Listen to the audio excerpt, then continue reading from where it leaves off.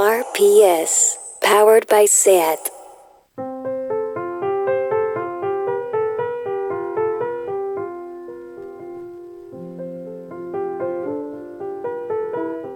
Welcome to the weekly review on RPS, the radio show where two grown men and a gifted young mind discuss some of the hottest and most relevant issues in pop culture. Supervising everything with the keen guidance of a kung fu grandmaster is Sensei Ben Cardew. Senseless, I think. To my right is the apprentice who actually wears the black belt of code-breaking social media, Marvai Verdu. Yep, that would be me. And behind the controls is the blacksmith who forges the iron swords we use to go into battle, Mr. Rob Roman. And this, coming right in there, is Toots and the Maytals. Sing it up, mister! Hear what I said, sir, yeah. No, yeah. Get your hands in the air, sir! Woo, yeah. Then you will get no hurt, mister, no. I said yeah, I said yeah. What they say, don't you hear? I say yeah, this is what they say. You just heard the legendary Jamaican reggae icon Toots Hibbert from Toots and the Maytals, who sadly passed away last week, as if 2020 couldn't be any more of a pain in the arse. With the Maytals, Toots Hibbert established himself as a leader in the development of the bright, easygoing sound of reggae in the mid-60s. He was also credited with popularising the term through his 1968 song Do the Reggae. And I once saw Toots and the Maytals at a London festival on a sunny day, and it was just beautiful. It was one of the loveliest experiences of my life, and I'm so sad that he died. I know. I mean, how many decades of touring did that band have? I mean, 5 decades easily? I know. 4? They're also one of those bands you sort of listen to and like, oh, they did this song and this song and this song and this song. It was so good. And 77 years old he died. It's very sad. I mean, it's been a terrible week in the world of music. In Spain, we were only just recovering from the shock of learning of the untimely death of Spanish rap pioneer DJ J Mayúscula from the Club de los Poetas Violentos. I mean, he was one of the first producers to plant the seeds and figure out how to make rap music in Spain with no budget, no support whatsoever from major labels or media. And slowly they built their own label, Zona Bruta, and kept the flame going. We're going to listen to a little bit of one of his productions for fellow Malagueño rapper Elfo Omega. This is Área de Descanso.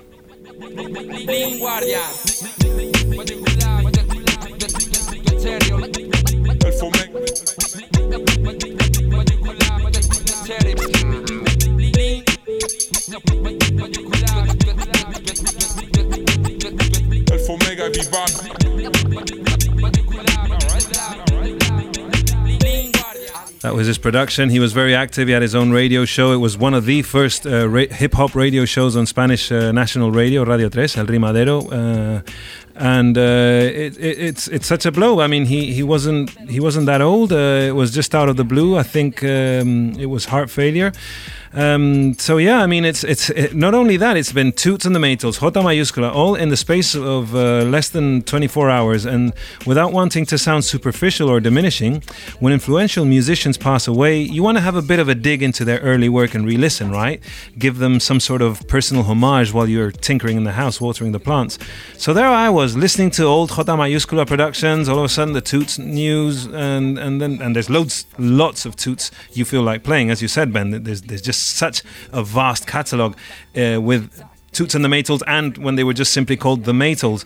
And once you get started, there's no stopping. So you get cracking and you're listening away and you open up internet and another legend has passed. I mean, it was Ronald Callis Bell from Kool and the Gang, Sid McRae, who was one of the founding members and original singers in Bad Brains. I mean, we're getting to that age where a lot of icons of our youth are departing, and it's something that affects us transiting the middle age, something we're going to be discussing in this episode. A bit of seasoning for that human phenomenon referred to as the midlife crisis. We turn to music for answers. Music has a lot of answers to fire back. For instance, an artist who meant the world to me since the latter half of the 90s was Tricky, the Bristol artist who rose to prominence singing on Massive Attack's first albums, Blue Lines and Protection, before making a hell of a splash with his debut, Max and Quay, which blew everyone out of the water and helped define the term hip-hop, which crystallized along with Portishead's Dummy and the aforementioned Massive Attack albums. God, I missed the end of the 90s. Ben, I mean, do you remember? I'm sure we're roughly the same age. Were you very enthusiastic about all that scene? Very much so. I love that kind of thing. I mean, like Max and Quay came out in 1995, which was when I was just sort of in my last year of school, 17, 18, which is the perfect time for that kind of thing to go over. Mara's laughing because she probably wasn't born at that stage. No, She wasn't I was born. just here every episode learning so much, like listening. Yeah, oh, so interesting. I didn't know that. Like, I want to listen to all of this now. But Massive Attack are still very relevant. Massive Attack, I know actually, but I didn't know all this backstory and that the first singer passed away and all of that. So I'm here just learning. Yeah, I'm sorry. I segued really bluntly. I didn't make a note. All of a sudden we went off talking from these fallen legends, and all of a sudden we're talking about Tricky, because Tricky released a new album which Ben reviewed for Pitchfork, and it's an amazing album. I wouldn't even call it a return to form. Were you familiar with any of Tricky's music, Mar? I'm curious to know. Not that I know. Maybe I know like his biggest song, but I don't associate his name with anything right now, so I feel very dumb. Well, you will love Tricky because, I mean, first of all, he's always been a bit of a dense artist musically. A lot of his albums can get a little bit dense because he's had a very rough upbringing in Bristol, and he was a bit he erred on the criminal side before he discovered the power of music, and he's had a lot of tragedy in his life. Well, he is quite a character, but he was also one of the I remember reading fashion magazines in the 90s, and Tricky would wear a dress on the cover. He was already toying with gender fluidity, but not that he was. He's extreme. He's very well known as a heterosexual lover. He's been the boyfriends with Bjork, with Martina Topley Bird, who sang on made half of the virtue of half of Max and Quay. Ben, what do you remember of? Well, tell us about the new album, first of all. You reviewed it. All right, so one of the themes that we're looking at in this show is the midlife crisis and what happens. And okay, so Tricky, this is his 14th studio album, well, depending on how you assess it. And he's one of those artists where he was so brilliant at the first, and his debut album was so brilliant, Max and Quay. And then every album, for me, was just that little bit not quite as good, and like his second album I was really excited about, and I listened to it. That was Nearly God, Pre-Millennium Attention. He also had Nearly God, which was sort of collaborations, and the third one, Angels with Dirty Faces, I was still really excited, and then it just went down. And every time, you know how it is with these things, like anytime someone like that releases a new album, everyone's like, yeah, this is the return to form. No, and it very rarely is, but this really is. This is it's one of those things I had to listen to it a few times, like, is this really as good as I think it is? Because to me it sounded like the best thing he'd made possibly since that debut album. And also it showed like a real maturity in his sound. Like at times it sounded a bit like what he was doing before, but cleaned up and done kind of acoustically. Tricky always had like loads of murk in his sound, which was really good at first, but I think it became a bit of a problem, or not, or something to hide behind. You just make it kind of like really murky, and you don't. It sounds good, but you don't have to do all that much. Now this is really, really clean, and it sounds exactly like how a Tricky album by a man in his 50s should sound. He's also got this new collaborator, Marta, who's a brilliant singer who apparently he found in a bar in Warsaw, who's on tour, and his singer effed off or something, and he just found Marta.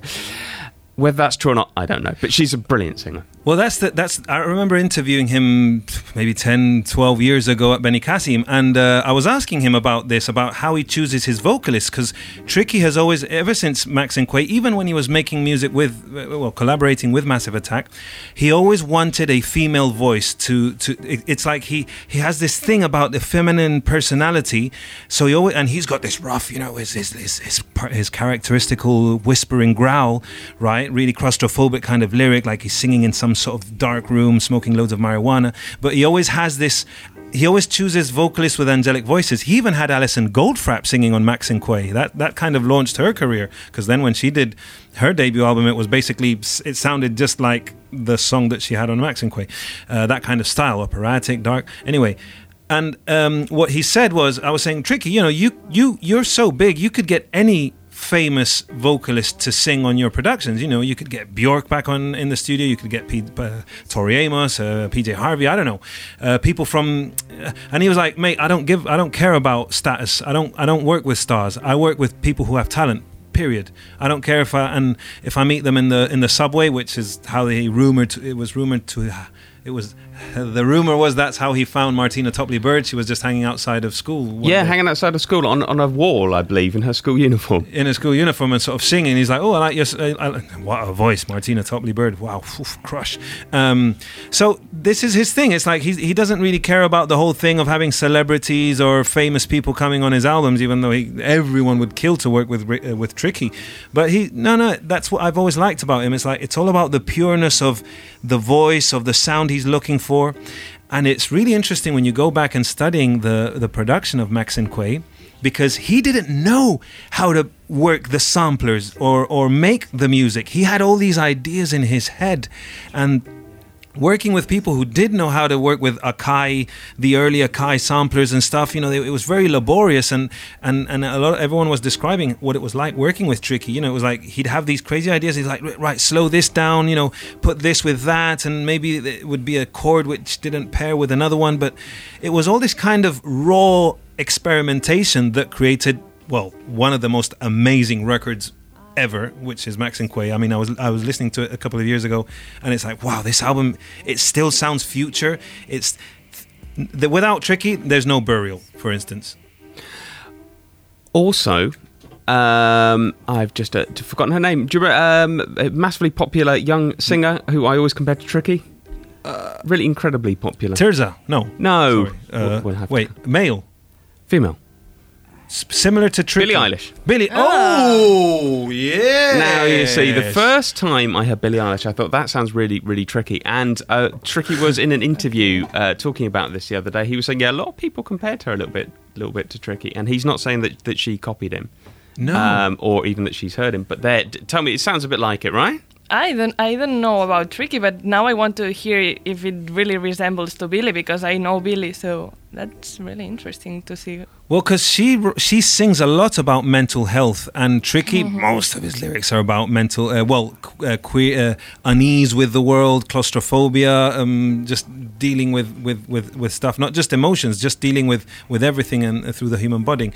And Billie is a bit like that. It is, wow, that's a very interesting verses, isn't it? That would be an incredible collaboration, which probably would never happen, because, as I say, Tricky is kind of allergic to superstar kind of things. And at his peak in the end of the 90s and the early 2000s, he was always having this fraught relationship with the press and the fashion magazines and stuff, because he was so iconic.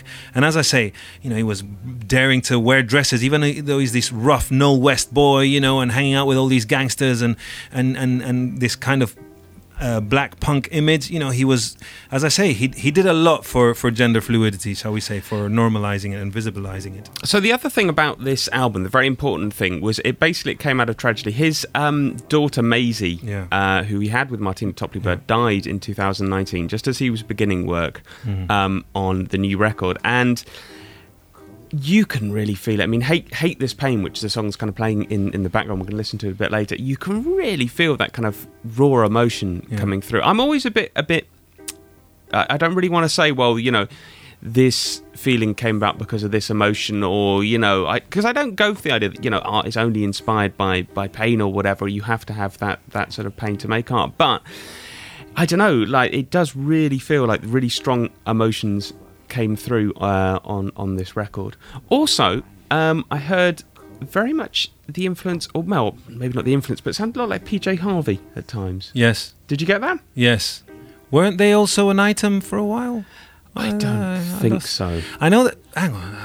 It's because it was that time, wasn't it? It was when PJ was also going through a bit of her Imperial phase. You know, I remember was it the Brit Awards or the Q Magazine Awards or something? You know, they got all these people in a room together. I mean, look at the class of that era. Tori Amos, PJ Harvey, Bjork, Tricky, Tom York, obviously Radiohead, all these Massive Attack, Portishead.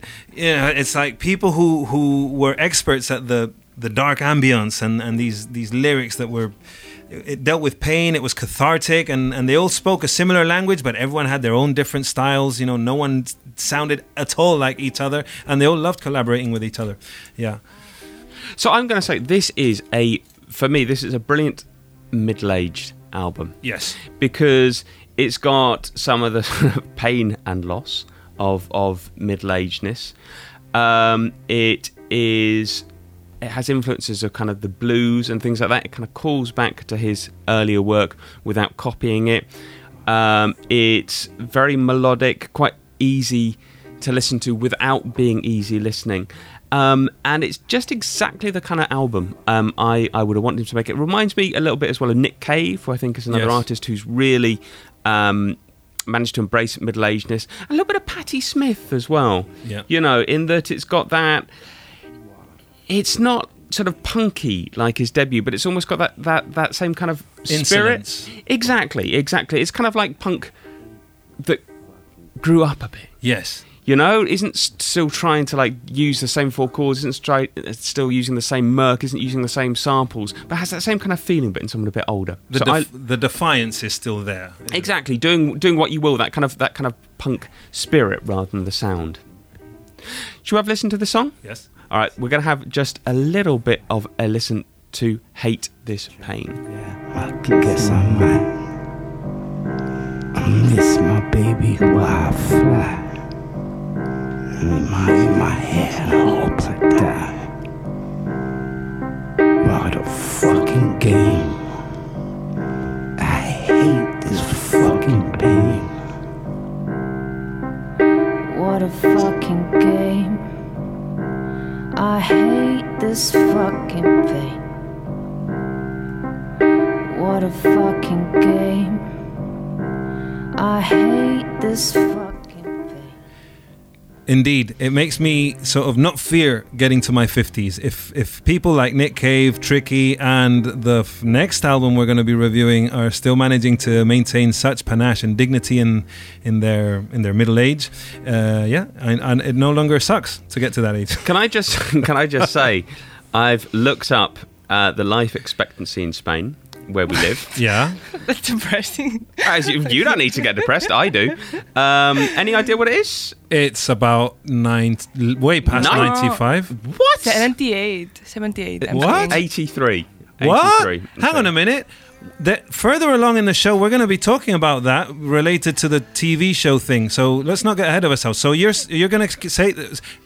So what is it officially? 78? 83.3 years. Life expectancy, that's the middle. And I believe Catalan women, of which Ma is one great example, have among the highest life expectancy in the world. Oh my God. In the world? I thought you would say like in Spain or something. No, in the world. Like I think Japanese people and Catalan women. Yeah, exactly. Don't get ahead. Okay. All right. But okay, yes. Okay. Well, I just want to say, if that is life expectancy in Spain, I've had more than half. Lucky me. Yeah, we are in our I really can talk about this. We are in our midlife crisis, Ben. We're in our early 40s, so that's the new midlife. Sorry.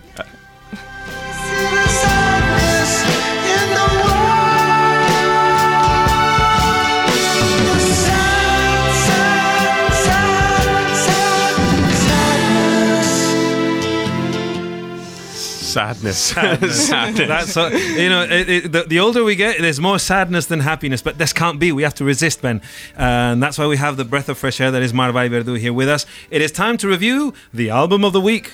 You've been listening to Mother I've Taken LSD from the Flaming Lips' new album, American Head.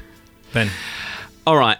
So luckily we got 3 people in this studio, because that means there can't be a tie, because I am not really in favour of this album. Look, I know it was me being against it last week, and I know it's me being against it this week. I'm sorry, I do love many things. I like the Tricky album, but this album was just too much. Do you know what? All right, basically it made me think the Flaming Lips have made their album again. You know, because they always make the same kind of thing. Everything they do is so perfectly Flaming Lips. Whether they might collaborate with Miley Cyrus or make a film or make a pop song, and it still sounds like the Flaming Lips. Okay, and the song titles on this album could be taken from a Flaming Lips random song title generator. I give you God and the Policeman. I give you Mother, I've Taken LSD. I've given At the Movies on Quaaludes. Right, now saying all that, I really like individual songs. When I started off listening to this, I was like, oh, this is great, this is great. But it's all so one-paced, it's all like, duh, duh. Like, it doesn't pick up at all until... I think it's God and the Policeman later on where it gets a little bit faster. And it was just too much. It's like, do you like ice cream? Yes. Of course. Yes. Okay. Would you like 2 litres of ice cream? Yes. Oh. Binger. Quit the weed. No, I get what you're at. I know what I know what you're getting at, but that is precisely what I like about this album. The fact that it sounds the same all throughout. It's like that's the concept of it. They've got so many albums. They've got such an incredible career behind their backs. They've experimented. That some of their music has been a bit unlistenable at times when they get really wonky and really psychedelic-y. They've gone big and massive and had their Imperial phase from the Soft Bulletin through Yoshimi Battles the Pink Robots. And I like the fact that they can afford to do these kind of things. It's almost whimsical. A lot of reviews sort of say it's like the sound of them, it's like a homecoming album, them returning to Earth after traveling through the galaxies. Well, you know there's an interesting story behind it. Oh? So basically, the concept is... I'm reading this from a review. After revisiting the Tom Petty documentary Running Down a Dream following the rock legend's 2017 death...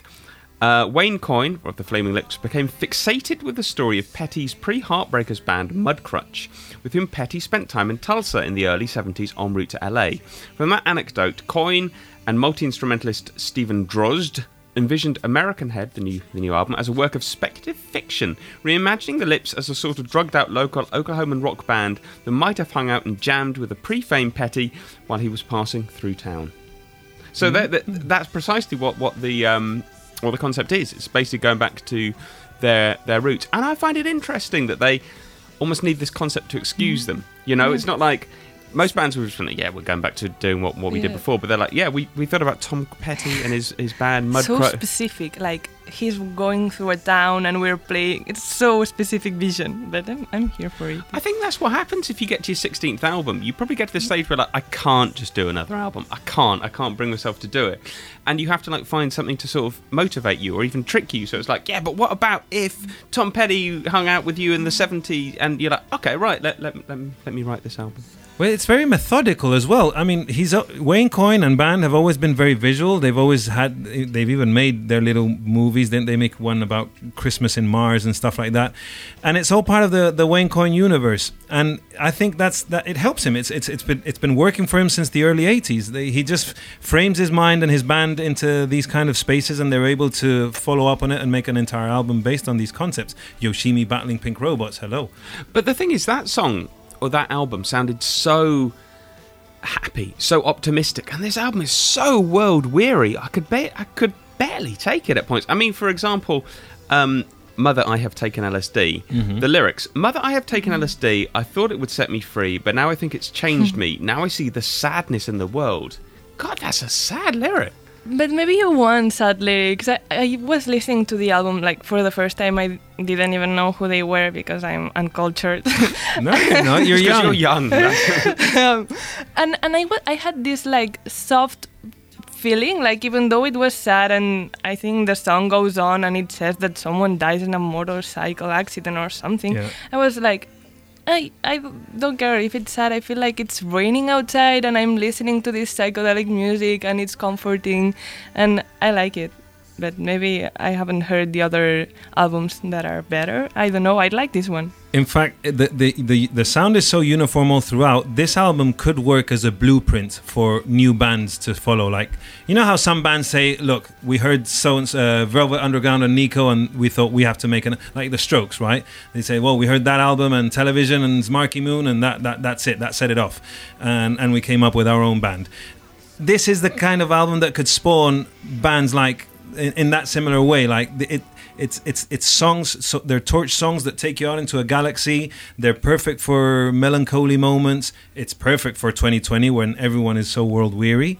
And it's also because it has so many references to LSD, it is becoming quite a large part of the culture. The whole thing of taking escapist drugs or psychedelic drugs to travel without moving, since people are confined or you can't really take airplanes anymore as freely or without the fear of contracting the bloody disease.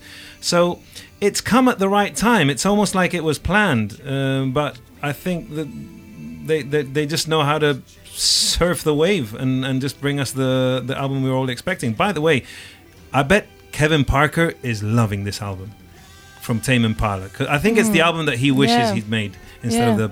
No, I like that. Slow Rush. Slow Rush is good. It's good. Yeah, I think he would be into it as well. Yeah. You know how artists, they're like they never cherish their own work. It's like, but it's never perfect. And then I bet he's having those moments, even though we like the Slow Rush. I bet he's like, but his is much more melancholy and it's got that. It's halfway between Ziggy Stardust and obviously then everyone talks about the Neil Young because of the voice, the way he sings. You know, all those early Neil Young ballads. I'm definitely I might think this might be one of my favorite albums of 2020 so far, along with Eddie Chacons. I was gonna say, you say this every episode. I know, but it's because it's getting better. Every album is getting better. Look, I like it, but I can't handle it. I can't handle the fact that they were once like so happy and like, oh yeah, everyone. I mean, they're talking about everyone dying, but it was like, so we've got to seize the moment. Now it's like, oh, everyone's dying. Oh God, it's terrible. Oh mother, I've taken LSD. I've gone to the cinema on Quaaludes. Stop. And also, if I may say, the same words keep on recurring. It's like religion, policeman, God, drugs, mother. You know, the same words keep on coming out. And then, like at the end of the album, there's a song called God and the Policeman. You're like, of course, there's a song called God and the Policeman. You know, if it had been like cut 3 songs, I'd have loved it. But I was just tired, you know. It's like, it's a long hour. It's 50 minutes long and it felt like it lasted about 50 years. I mean, the second half of my life, according to the life expectancy figures, I don't have time. But as you mentioned, you know, Flaming Lips have been fiercely defending the underground and alternative ways of experimenting with music, yet they've been very savvy by collaborating with mainstream artists. From the time that they invited Justin Timberlake to play bass with them on a performance on British television, performing Yoshimi Battles the Pink Robots, working with Miley Cyrus, who they've actually even had ayahuasca trips with together at her house full of animals. And on this album, I'm thinking, who's this female voice? It's not Miley. Mark. It's the Casey Musgraves. Casey Musgraves! The one and only. The queen of country. I love her. Is she going to be the next Taylor Swift, or is she already bigger, or what? Give us the download. I don't think we can really compare them. It's like the new country big star, and I think Taylor has left that path for good, and she's now doing her thing, and Casey is glowing in her own path as well. So I think they can just go along their ways separately, but I love them both. I love Casey, and I wasn't expecting to see her here, so... And it works. Yep. Gives me distinct sort of Dark Side of the Moon vibes, the Casey Musgraves songs, you know, where she's sort of... There's that very beautiful wordless song that she's singing on that I like very much indeed. So it made me think, watching the light bugs glow. It's funny you mentioned that, because Flaming Lips did a cover of the Dark Side of the Moon, didn't they? Yeah, they covered it. In its entirety? Yeah. Or, well, I just read it. I read an interview where he was talking about how he loves that album because it's so simple. Everyone thinks, it's going to be a prog masterpiece, and it's quite a simple album, The Dark Side of the Moon. And they covered it. Yes, they covered it with, who was it? Hang on, Spotify is taking its time. Everyone. While you look that up, Mar, you've got a theory, right? We always love your online theories, okay. And this one kind of blew my mind. This is going to make her participation in the album even stranger. Yeah, you have to hear me out, so it might sound ridiculous at first. But when I saw Casey in this album, my mind just went other ways, and I was thinking, wow, what is Casey doing here? I didn't know them, so now I understand they have a history with collaborating with bigger artists. But then I was like, okay, what is Casey Musgraves doing with the Flaming Lips, this kind of underground group, blah, blah, blah. But I think it actually makes lots of sense because, like we talked, they talk a lot about LSD, psychedelic trips, blah, blah, blah. Casey has talked about this in lots of interviews, that she has wrote multiple songs under the influence of LSD. So like Mother, it's a song that Casey wrote, but it's not Mother, I Took LSD. So that's another thing that they have in common. And Slow Burn and other songs like that, she has explained that she did it under the influence. But not only that, I think what it's most important and makes sense in this collaboration, because I think Casey is the only one featured in this album, it's that Casey, even though she's obviously mainstream, she doesn't really care, or she understands the underground aspect of music, because even though she's won 4 Grammys and other multitude awards, she's not fully recognized in her own genre and her own people country. She's yet to have a hit on radio stations that are country radio stations, which is crazy. And how, like, she has brought country to me, a person who would have never listened to country, and has made it to a bigger audience. And she is even said to be Dolly Parton's secret daughter, which is the part that I'm going to explain further. This is what we like. Aha, the code breaker is here. Tenet. Then I will sidetrack back to my point. But I'm going to explain this because I think you're confused. Okay, so there's this thread on Twitter with lots of pictures side by side with the two of them. And the resemblance is uncanny. Like, you cannot say that these two people are not related. It's not like, oh yeah, Casey takes lots of it's inspired by Dolly because Dolly is the icon of country, blah, blah, blah. No, like, these two people have to be related. That it's not only the hair and the makeup, it's the facial structure, the poses, the everything. It has to be her mother. And the thing that makes my case is that Casey retweeted the thread and tagged Dolly, and then Miss Dolly herself, commented and responded back to Casey with a pair of, like, this emoji that it's a pair of cheeky eyes, like, oops, we've been discovered, you're my daughter. What? So, I feel like that you can, that's enough evidence for me. Casey is Dolly's secret child, and nobody can say otherwise. I don't care if you show me pictures of Casey's real mother, no, it's Dolly Parton. I like believing myths. No, I'm that's gonna go with it. Facts. But okay, backtracking to what I was saying, that if the daughter of the queen of country is not recognized in the country world, like the country radio stations and everything like that, it's a bigger issue, that it's the gatekeeping of some genres of music. There's musicians that like to gatekeep, especially on country music, and that's like a thing that is really happening. We saw it with the Old Town Road hit that was out of the charts because they considered it wasn't happening. But I hate it, because why would you keep this community and make it smaller when you can make it bigger and take new people in and new people learn about this culture? And I feel like country music is living like this renaissance. This is being born again, and someone said it and it made me laugh. It's like a yeehaw, like yeehaw, but yeehaw, renaissance. Okay. Oh, I get you. Yeehaw. And then Yeehaw. Yeehaw. Yeah. Yeehaw. Like yeehaw. Yeehaw. But Yeehaw. then Yeehaw. Exactly. Yeehaw. What about sorry to interrupt you. Didn't Miley Cyrus try to go back to country with an album ago before I lost track? Yeah. I think it was more like pop, but yet, for example, Miley, she's been like a country singer since Hannah Montana, and I learned about country through her, but I don't think she was like fully recognized, or maybe she was because she was more fitting to the stereotypes. But anything that goes out of the straight white male America singing about pickup trucks and small town living, it's not country to them, and they keep this amazing thing that could be so much more, and is actually being so much more, because even though they keep the community, it grows even if they try not to. Like that now country is cool to me because it's a place for artists to play and experiment with music, but also a place to talk about race, gender, sexuality, the fluidity of gender and genre. It's happening either they like it or not. And that is why I like it, and lots of people who would have never listened to country, and because you think country, this man talking about his truck and wearing a hat and being a super male, and I wouldn't be attracted to that.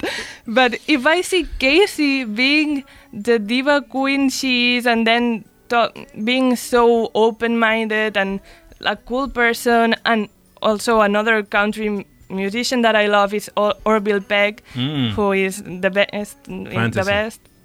He's like, for the people who don't know him, it's like a new age Johnny Cash, but in the form of a masked gay cowboy. Like, how can it get any better? It cannot. And another country musician that I like is Trixie Mattel, who, apart from being one of the biggest drag queens, is also a super talented singer, and she plays the auto harp, which is like an instrument from good old America, and she plays it herself and dressed in drag, but country references as well, like the big wigs referencing to Dolly and everything, and Lil Nas, like we said.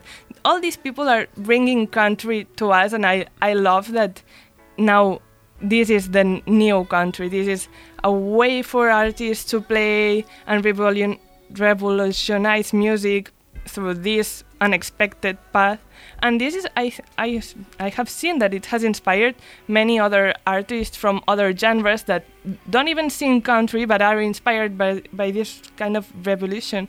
Like, for example, one of my favorite albums is Be the Cowboy by Mitski. It's not country. It is. It's perfect. And it has nothing country, but she talks about how she asks herself, what would a cowboy do? And then whenever she's faced with these expectations of Asian women and this thing that it has to do with gender, with the race, and she associates this with the image of a cowboy who's lonely but also sure of himself, independent, and driving through the sunset. And I love this for her, and I love the concept. And for example, Mac DeMarco's last album, what is the title? It was Here Comes the Cowboy. It has nothing to do with country, but it's from this reference of country and westerns, and I love it. And last example, because I could go on and on and on and on.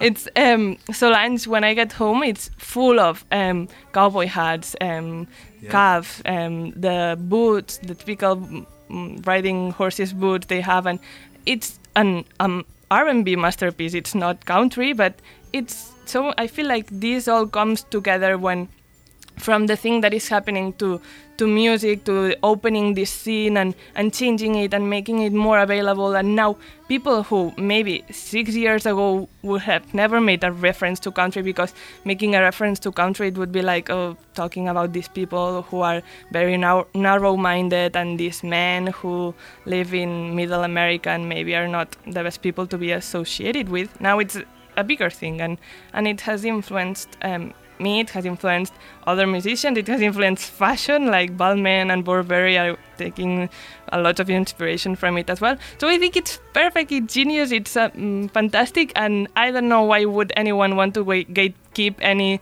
genre of music when it can be such a fantastic thing. And I love Casey, and I love that she's in this album. I think after that we have to listen to some Casey on this album. This is God and the Policeman, featuring none other than Casey Musgraves.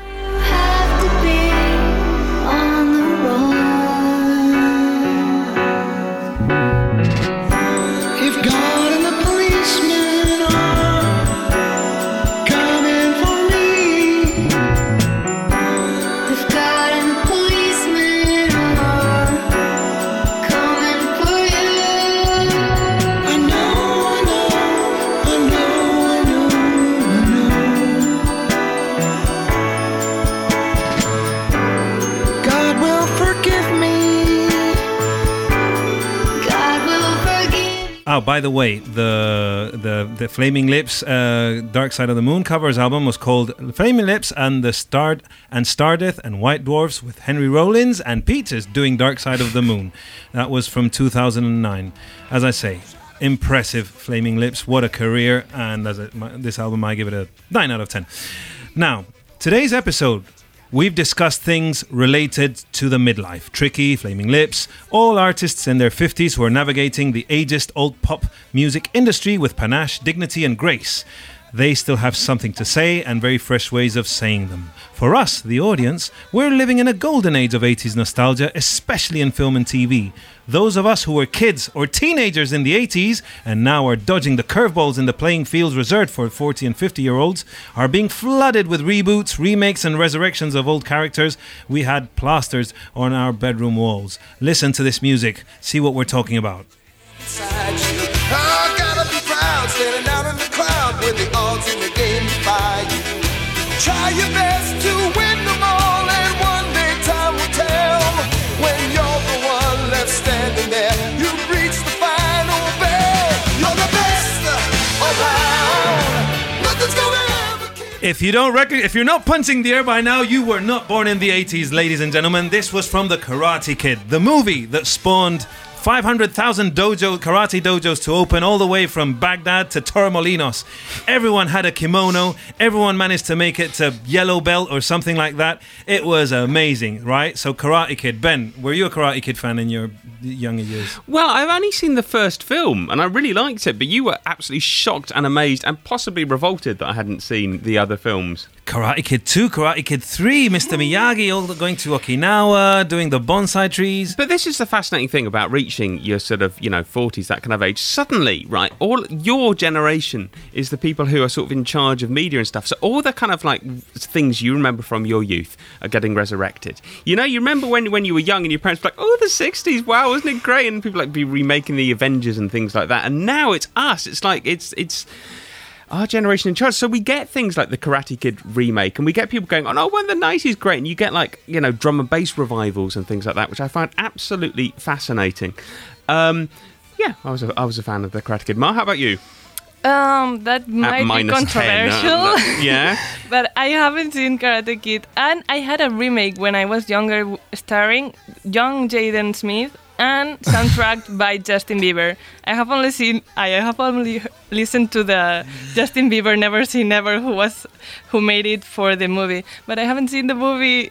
Sorry. No, well, okay, well, so fast forward now to now, well, 2017, the Cobra Kai, the show that everyone is talking about on Netflix, right? It is the same characters, Johnny Lawrence facing Daniel LaRusso, right? Once again, they're reigniting their feud 38 years after the original Karate Kid, since they last saw themselves at the Valley tournament, right? And it is such a marvelous piece of nostalgia, because the whole story of how this series got picked up, it is all very heartwarming, especially for people who are, who sometimes lose their mirth in life when they hit the middle age, right? Because apparently there was a theory going on in internet saying that, look, in the original Karate Kid movie, Johnny Lawrence, who originally played the bully who gangs up on Ralph Macchio's character, Daniel LaRusso, and then that's why he seeks to learn the ways of karate thanks to Mr. Miyagi. Well, there's a theory that it was actually Johnny Lawrence who was the victim. And it was very well edited on a video on YouTube where they showed how it was actually Daniel LaRusso who kind of threw the first punch on that beach party, and how he came in and stole this guy's girlfriend and stuff. So Johnny Lawrence was just defending himself and trying to keep his ground and whatever, and trying to teach this kid a lesson. So they've taken this angle and they've run with it. And the show is absolutely fantastic. We've got these guys, they've aged very well, by the way. And there's all these kind of Johnny Lawrence is an old-fashioned guy. He listens to Guns N' Roses. He doesn't know how to use internet.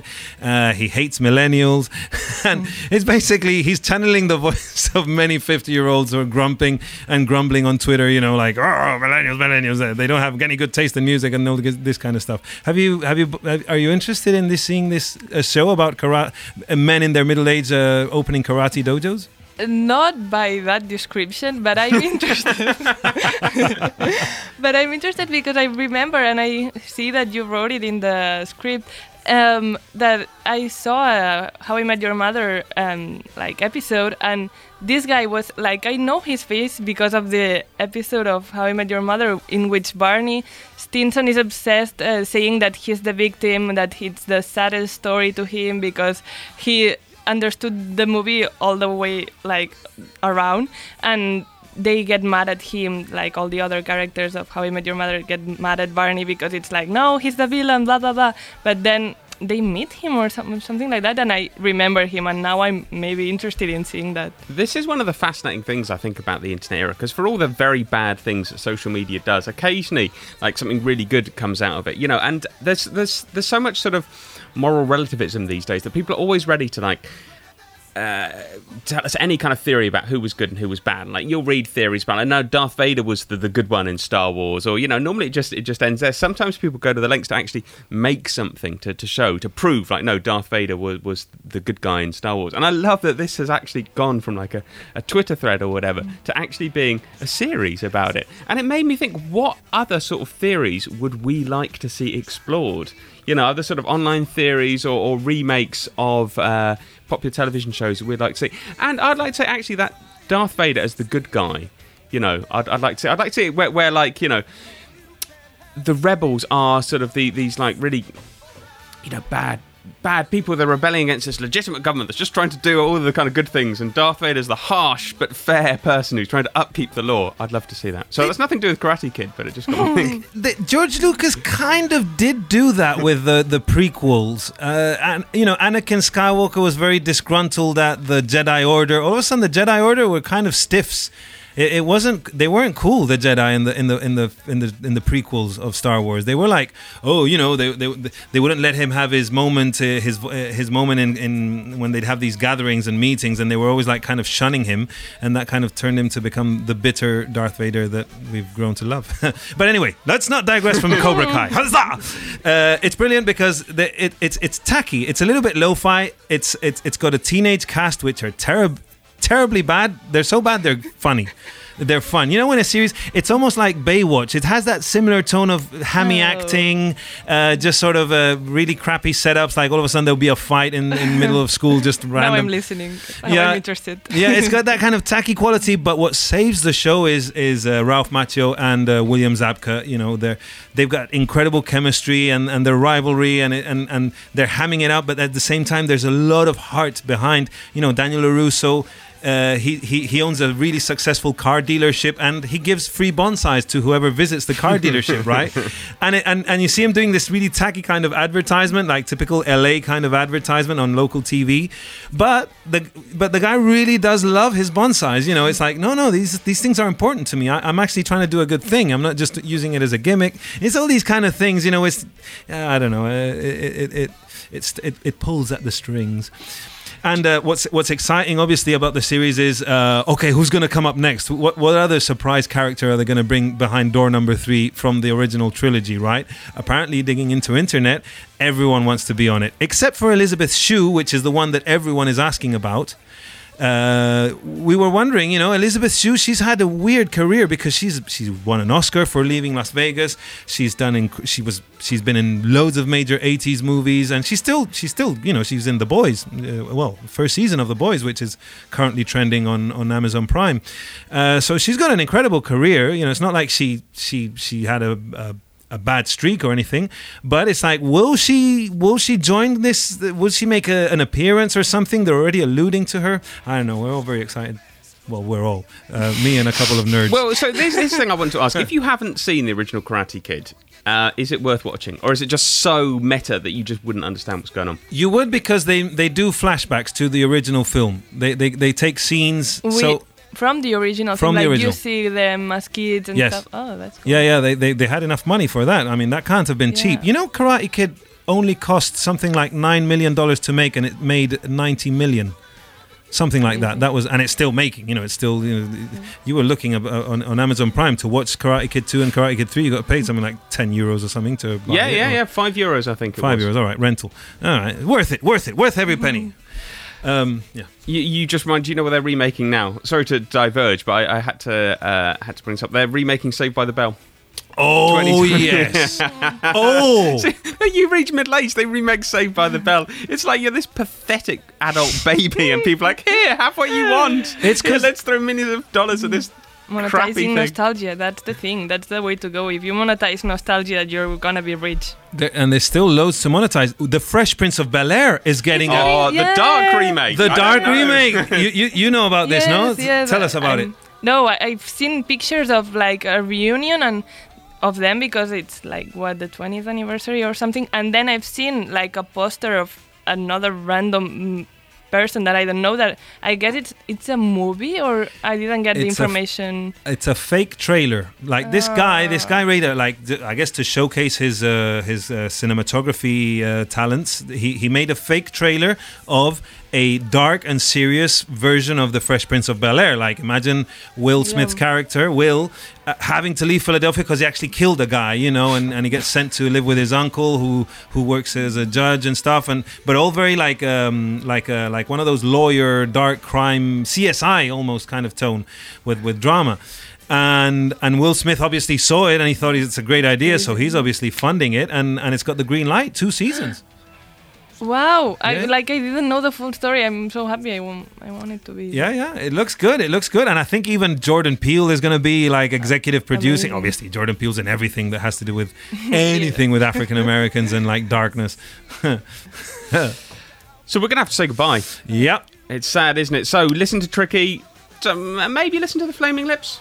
I wanted to leave on a high with Joe Bean Esposito. This is one of the best songs ever, but I'll... No, all right, indulge we'll go for it. This has been the weekly review. It's been an absolute pleasure.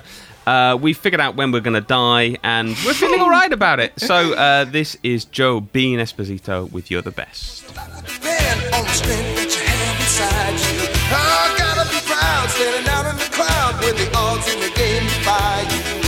Try your best to win them all, and one day time will tell when you're the one left standing there.